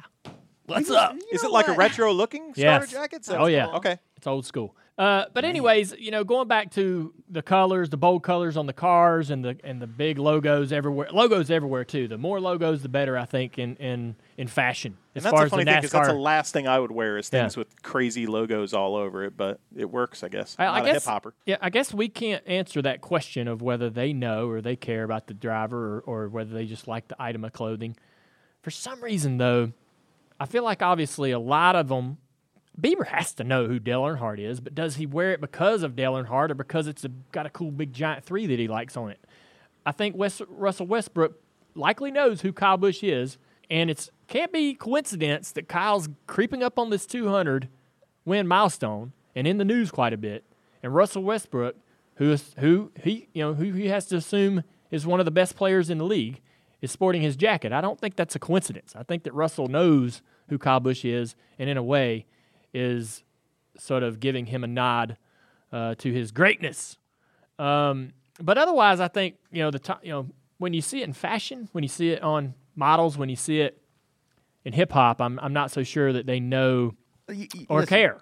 Right? Here's the question: is that where we used to see it a lot was with the old Bud stuff. I mean, you see people wearing old Bud stuff, and I always assumed they knew whose jacket they were wearing or whose shirt it was. And I mean, but you also had a powerful sports brand in Budweiser that was on that thing, and it also looked pretty sharp. I guess every time I see a NASCAR shirt on a celebrity or in fashion, I gotta know. Do they know who that is? I gotta know. It drives me crazy. It's interesting. Yeah. I guess that's my curiosity. Answer it for us, celebrities. Somebody tell us. Yeah. Somebody tell us. Somebody just dial up Westbrook, man. Yeah. I'm going to tell you who will know. It just occurred to me. Who? Marty Smith. Yeah, Marty Smith. Marty Smith would be able to ask Russell Westbrook because he just did a bit with him. He just did a thing for Marty Smith's show. Yeah. And Marty Smith will find out for us if Russell Westbrook knew whose jacket he was wearing. They did ask him, by the way. Yeah. And he said, they said, who's your favorite driver? And he said, Eminem. Oh, gosh. So there you go. All right. Okay. Eminem can't wheel. I think he was talking about the sponsored. Yeah.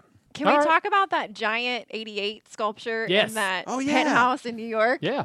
That was insane to me. I didn't know what to think about. That is exactly sort of in the same conversation with this, NASCAR gear on celebrities and in fashion. This big giant, you remember the 88 steel, big giant 88s that NBC had made at the end of the year and had all these little. So I got that in my woods. I've got it from NBC and put it out in the race car graveyard. Well, another identical copy of these two giant metal 88s showed up on a website that was selling promoting the sale of a multi-million-dollar apartment in New York City, and apparently whoever has this apartment had these two giant 88s placed up there. It's very strange, and it got me to thinking: is that only in there because they think it looks cool, or do they know who I am, or who is this? They gotta know who you are. Are they a NASCAR fan or not? And it's the same thing. Like anytime, I guess it's it's the humility or the you just don't think that your reach is that far, that NASCAR's reach is that far, that other drivers' reach is that far. And it makes you wonder when you see it outside of that NASCAR bubble, is it real? And so, and I was joking around and said, man, this must be Jimmy. Is Jimmy selling his apartment? Jimmy says no. Maybe it's Jeff Gordon's apartment. Maybe. Nope. I don't know whose apartment it is. Jeff had a funny reply to that. He did. Jeff said, well, it was very meaningful that time I got to drive the 88. Yeah. So. He said 2017, but he was wrong. It's 2016. That's right. Must not have been as meaningful as he said. Hey, we're all getting older in years. These years run together. Anyways, whoever's selling this apartment, let us know. Do you like NASCAR? Were you a Dale Jr. fan, Alex Bowman fan, a Jeff Gordon fan, or is this just cool art? They could be a Regan Smith fan even for that one practice at Charlotte. Right. Forgot about that. I spent Saturday watching some grassroots short track racing. The Cars Tour kicked off their season at Southern National Speedway. JR Motorsports drivers Adam Lemke and Josh Berry were on hand. Adam Lemke had a crash in practice, did not get to finish the race with his car. But Josh Berry, with the All Things Automotive Junior Motorsports Chevrolet, led just about the whole race, was passed on the last lap and lost, finished second. It was a great race. So I wanted to say that because they kicked off their season. We're very proud of what they do. I watched Carson race as well after that, running her little sprint car. She took a flight. Yeah. She did. Whew. She ran great. She led her heat and got on the berm and spun herself out. And then she was into C main and was leading that, or running in third maybe, and spun herself out. Either way, I think she wheel hopped. She made a couple mistakes. And then she ended up getting in the back and wheel hopped a guy and flipped. She got out of her car and stormed off, which got some unfavorable reactions on Twitter to her storming away. And she's got to work on that a little bit. It's just embarrassing. You know, when you make those kind of mistakes when you're that young, it's super, super embarrassing. I told her next time to get out and take a bow. Were you able to watch that live, or did you just? Yeah, I was watching it live. So when she stormed off, I mean, what were you thinking? I was just disappointed. I mean, she's embarrassed and she is ashamed that she was leading. She made two mistakes and then that mistake to flip. So she's done. She keeps screwing up and she knows it and she feels terrible about it. And she's embarrassed and doesn't. And that was her reaction. So I told her to work on that reaction going forward. Don't feed the trolls and give people ammunition. I told her too. I said, if that was your car, if you owned that car, built that car, you would stay with it. You would be sure to make sure that it was removed from the track in the best possible way and followed that car back to the trailer. And the Boats were out there who owned the car, Billy and his son. And when the car's sitting there and they're trying to remove from the track, they're there because it's their car and they want to make sure that it gets taken care of and back to the garage and try to repair whatever they can. And I told her that try to establish that relationship with the car. Yep. Try to get to where that car and you are best friends, and that whenever something happens to it, you're right there wanting to know how to fix it and what it needs. Therefore, you won't have that reaction of, I got to get away from here. I got to get out of here. I'm embarrassed, ashamed. I need to leave where I'm at. And so that was tough to watch, but she's going to figure it out. You're going to make mistakes. I told her the only way to, she can be great. She can get to where she wants to go, and the only way to get there is to keep trying and keep learning from making these type of mistakes. And, everybody's had those races where you're ashamed. I remember you've had them, and you want to crawl in a hole, no doubt about it. You want to crawl in a hole and don't come out, but she's going to be better off now. Yeah, she's going to be better off by this. Yeah, we had a lot of conversation about it, and and she's receptive. She's listening, which is great. So, I guess we talk about that so much is because I expect her career to be fun to cover, and we're going to cover it here. Hey, by the way, I saw Billy Boats tweet to Carson afterwards. Carson did put a tweet out that really just took full ownership of everything that happened, and Billy Boat, who I don't know, put out a response to that and was so supportive of Carson, and it made me just think how awesome of a guy he is. I mean, like, if there's an owner in the garage you want to drive for, it's somebody like that. He's a racer. He was so good. He gets it. Yeah. And I told Carson, I said, if you're looking the haters' way, you'll miss things like this. And I sent her that tweet. I know she saw Billy's tweet same time I did, but I wanted to remind her, like, if you're paying attention to the bad things people are saying about these things, you're going to miss all the good stuff that people are saying too. Because if you look at her timeline, it's 98% supportive. Yeah. But she's going to see those couple bad comments and dwell on that, which is easy to do. But she'll figure it out. It's like the people that say our table's too big. 98% think our table's fine. I was just thinking about that when you said that. But there's 2%. I don't know if this will make sense. Yeah, like the people. I don't know if this will make sense, but the people that like the table aren't saying anything. Yeah, so come on, table likers. Well, help us out here. And so the majority of the people that aren't saying anything don't have a problem with the table. That's right. So now we got to overcompensate with a giant car. Yeah. That is not what we're doing. This is one of my favorite pieces. I brought this from my own home, and it's a Junior Motorsports Corvette Stingray, and I've had this in my house for 10 years. And so I brought it out here. Did you park it in your garage? People are talking about our big table, so people are talking. Okay, that right there was. I'm sorry, that was good. This has been sitting on a shelf above my sim rig on where I've raced online for years, and I figured, hey, we got a big table, we're gonna get a big diecast, all right? Big diecast. Here we go. Hey, We got a big old diecast there. We'll just all back it on in here and park it right here on the table. Forget about it. I want to put Ken and Barbie in there. I think they'd look good. Whoa. No. There was never a No. Dale Jr. Ken and Barbie made of all the good grief. crazy things that were made of you back in the day Yes. in the Bud days. Thank God there They wasn't did make Barbies with racing themed Barbies, and Yeah. I remember that. I Right? had NASCAR Barbie. You did? right, Yeah. we were on the packaging, but we had nothing else to do with the contents of the box, which is weird. I've signed a few of them. Really? Yeah. Oh wow. We were on the packaging, I think, but we had nothing to do with the contents. I've never even heard of We're this. looking it up. Yeah, When we you say should. We should who, be. Who are you talking about? we You and sh- who? Dad, Really? Oh, yeah. right? So what you got? Oh, you're looking this up. Yeah. Yeah. It's, Oh, it's, shoot. Yeah, there's your an 8 car's on there? on it. My Yeah, car's on it? Yeah. But with the contents of the box, there's really nothing tying that together, right? Barbie's got that. Barbie? Man, this is where those fashion designers got it from. This They looks looked at- exactly like what they're wearing. But is she wearing Dale Jr. stuff or She just ha- racing stuff? She has on a tank top that says "I Heart 8." And Oh, then, okay. And Yeah. then like her little dress has like the NASCAR, there. like, the flag. Oh, Looks and there's just like an 8 that on that supermodel. too. Yeah. So, All right. Yeah. Very good, Mike. Man, I didn't have that one. Barbie That was is a a cool one. trendsetter. I guess so. She looks good. How about that? All right, this is the last leg of NASCAR Goes West, and a lot of people that I know are road tripping, race teams and stuff between. No road trip is complete without some damn good tunes, and I know you're a music guy, Junior. I figured I'd go around the horn here. We'd start a Spotify playlist. Yeah. Leah's going to start it up.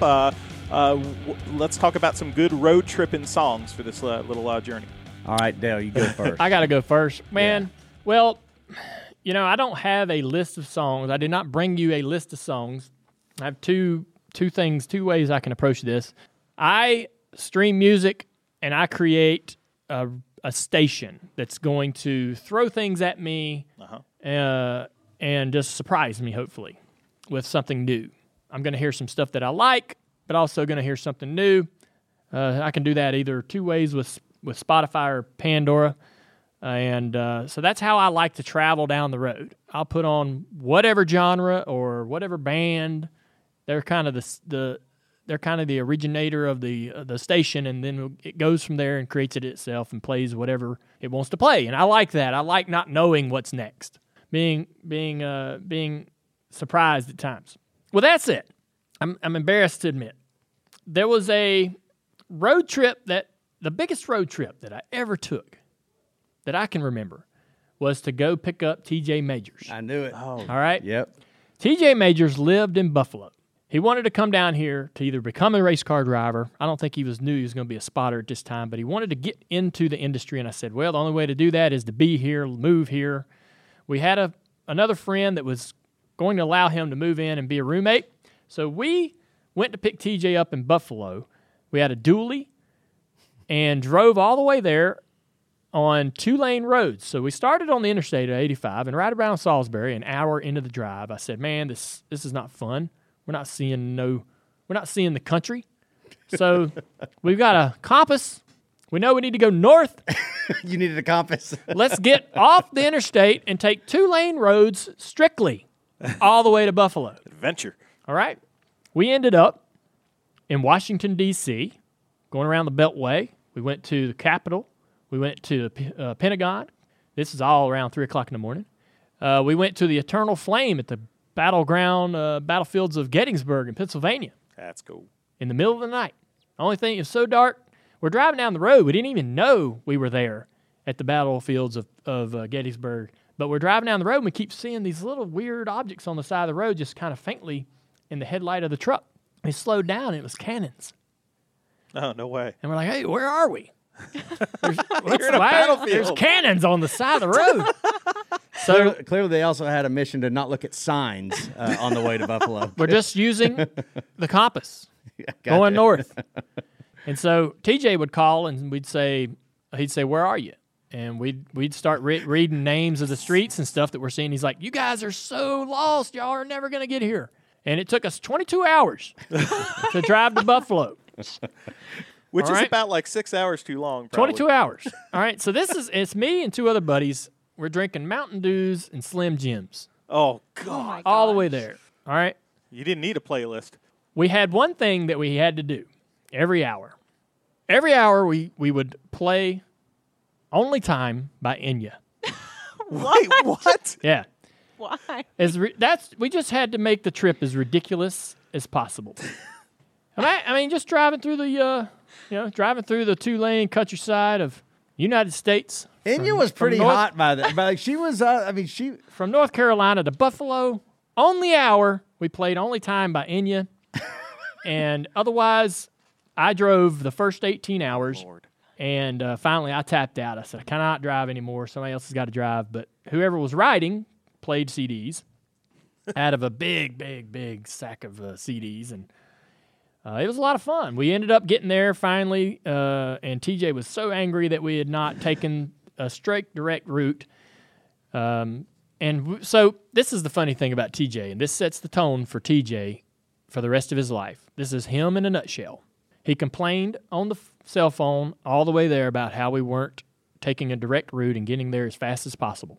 The plan was to hitch up a trailer to our dually that would be in his yard.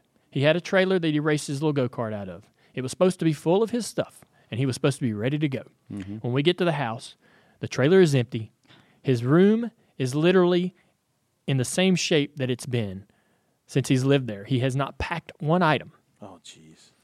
I said, TJ, you're supposed to be ready. We gave you 6 extra hours for this. Right, we've literally been driving 22 hours to come get you, and you're not even packed. Oh, man. That is TJ. That is. In a nutshell. Yeah. And so, anyways, we had to help him load all this stuff onto this trailer. We hitched up the dually, and we did take the interstate home.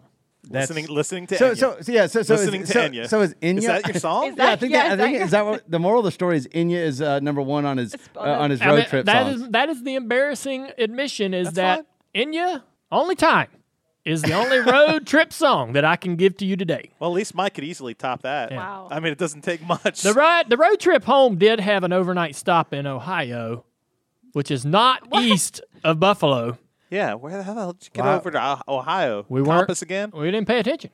We just drove south. Gosh. So we ended up in Ohio, and once we realized that we were going quite a ways out of the way, we ended up spending the night in a hotel. We went to a bar. All right, we go to this bar, and in the middle of hanging out at this bar, these two brothers got into a fight with each other, and we basically had the whole bar 50% on one side, 50% on the other side, and there was a big giant fight, and the cops came. And we ended up becoming friends with the police who gave us a ride home to the hotel. We ended up racing luggage carts in the aisle of the hotel lobby with the police officers pushing. Oh my and lost our grace. This was a great trip. We'll have to get TJ on to tell it one time. Yeah. He'll be here in a few minutes. You know, we are back in Ohio right now. Yeah. Because we wandered off our compass. Right. Yeah. So, and we ended up spending the night going home the next day. It was a great trip. That's how TJ ended up moving to North Carolina. TJ. So, okay. What you got? So, Mike, road trip songs. Road trip See songs. if you can top it. See if you can top in you. The closest I could do is ABBA. Oh. Are you serious? I could possibly put ABBA in there, but I don't think that's the best of the road trip songs. All right, so my top three, first and foremost, number one, Sweet Home Alabama. Yes. Skinner. Oh, we knew you would say that. Well, it's a good road trip it song. Is. It's great. Okay, I think you got to have Born to Run. Yeah. Bruce Springsteen on it. And I think you got to have, this is very cliche road trip song, but I think that's what you're calling for. And even if it wasn't, this sort of creeps up in the playlist. Willie. Yeah, I knew it. It's got to be Willie, doesn't it? It's a good one to have on It's a good one. Now, I've got others. I couldn't just keep it to three, but that's the three I'm going with. Since he's going with Enya, I'm definitely going to put some some masculinity to our playlist here and give you those three. Leo, are you going to subtract from the masculinity for us? Yeah, because I do have a carry-on. See, for me, like, road trips are all about, like, what you can sing along to. Well, yeah. So I have to pick, like, those songs that I can just belt out in my car, usually with just my best friend listening. So my number one is Garth Brooks' Beaches of Cheyenne. It's a good song. Well, now, Garth Brooks, I can agree with. I don't know if Beaches of Cheyenne is the best road trip song. Oh, my gosh. It's a great, great song. Yeah, okay. I mean, Thunder Rolls. I mean, you got all these other, but the Rodeo. The story. Like, I like the story. Like, I like songs that are story. So that's that. That's a depressing story. I know. You like to cry on your road trips. She gets emotional on her road trips. Yeah. Okay. That's kind of the thing. My Carrie Underwood one is Choctaw County Affair, which wasn't really a single, and not very many people know that, but she literally says the word cattywampus in it, and that's one of my favorite words. You're hooked. Yeah, so she got me there. And then my third one is Nelly, Shake Your Tail Feather. Oh, Shake Your Tail Feather. Nelly in here? That's not a bad idea. I like that. All right, road tripping songs. There you go. Well, everybody can write at Dirty Mo Media on Twitter and let us know if you have. We just assumed Dillner sucks, so we just got to skip over him. Oh, I'm sorry. I thought saving it till last. I thought you talked. I'll go real quick. I'll go with Mamas and the Papas, California. That? I don't know. Somebody dropped something. Keep going. I'll go real quick with Mamas and the Papas, California Dreaming, because I think that's awesome. Roll On Highway by Alabama. Oh, that is a good one. That is an awesome It's about one. an 18-wheeler. And come on, course. man. Golden Earring, Radar Love. What? Golden Earring. Yeah. The band, it's a one-hit wonder, but Radar Love is a badass road trip song. All right. I'll take your word for it. I'll take your word for it. You went out there. So we're going to put this on Spotify, right? I feel like that Dillner went pretty to Ohio, basically. No. I think Dillner's would be very similar to a lot of people's. Yeah? Yeah. All right. No one had Enya. All right. No. All right. That was great. Road tripping songs. All right.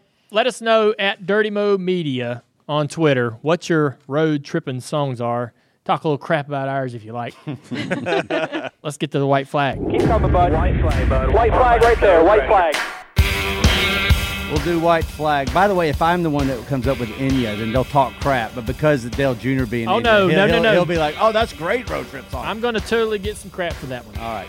Listen, y'all wanted to hear this big bang that we had a crash just about a few seconds ago. Here's why.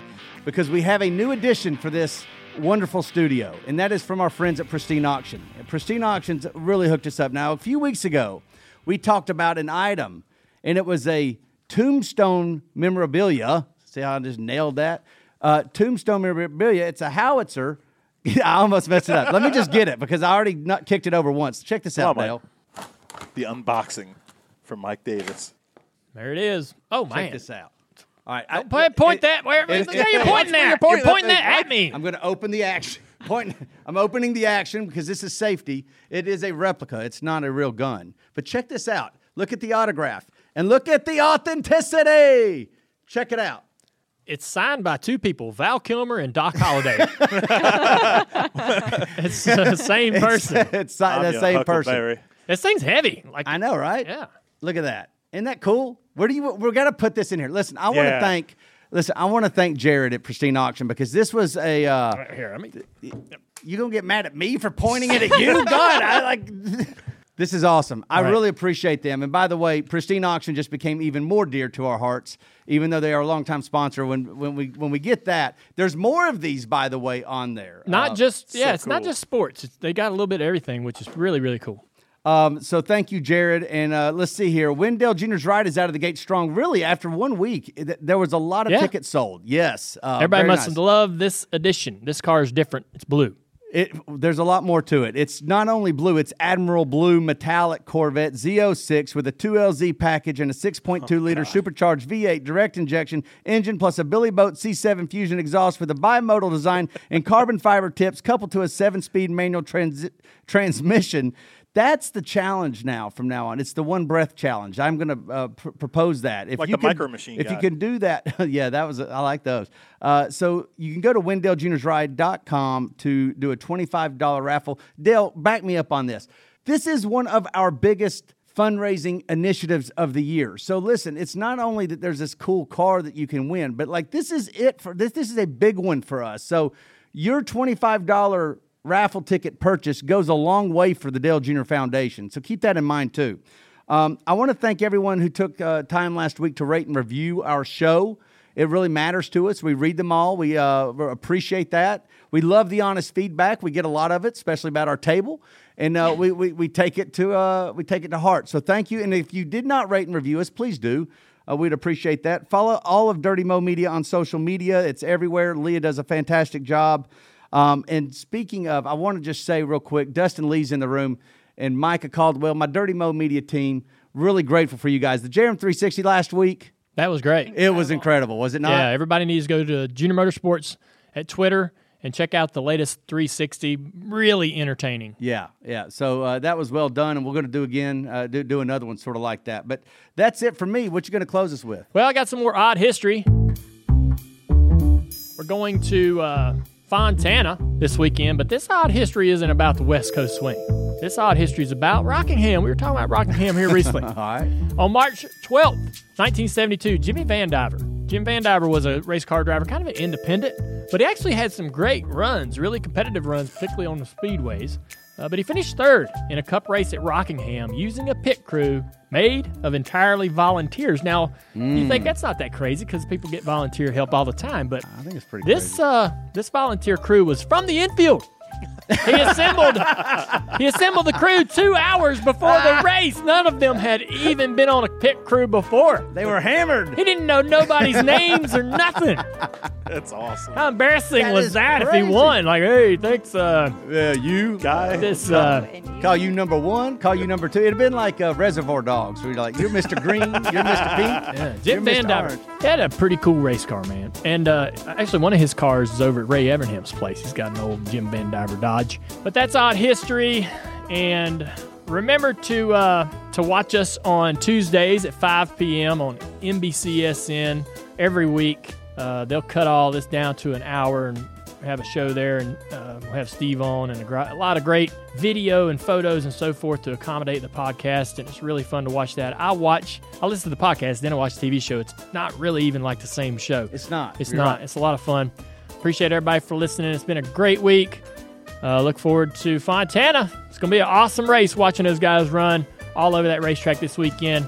Hope the Xfinity guys are ready and they do well. We'll see you later.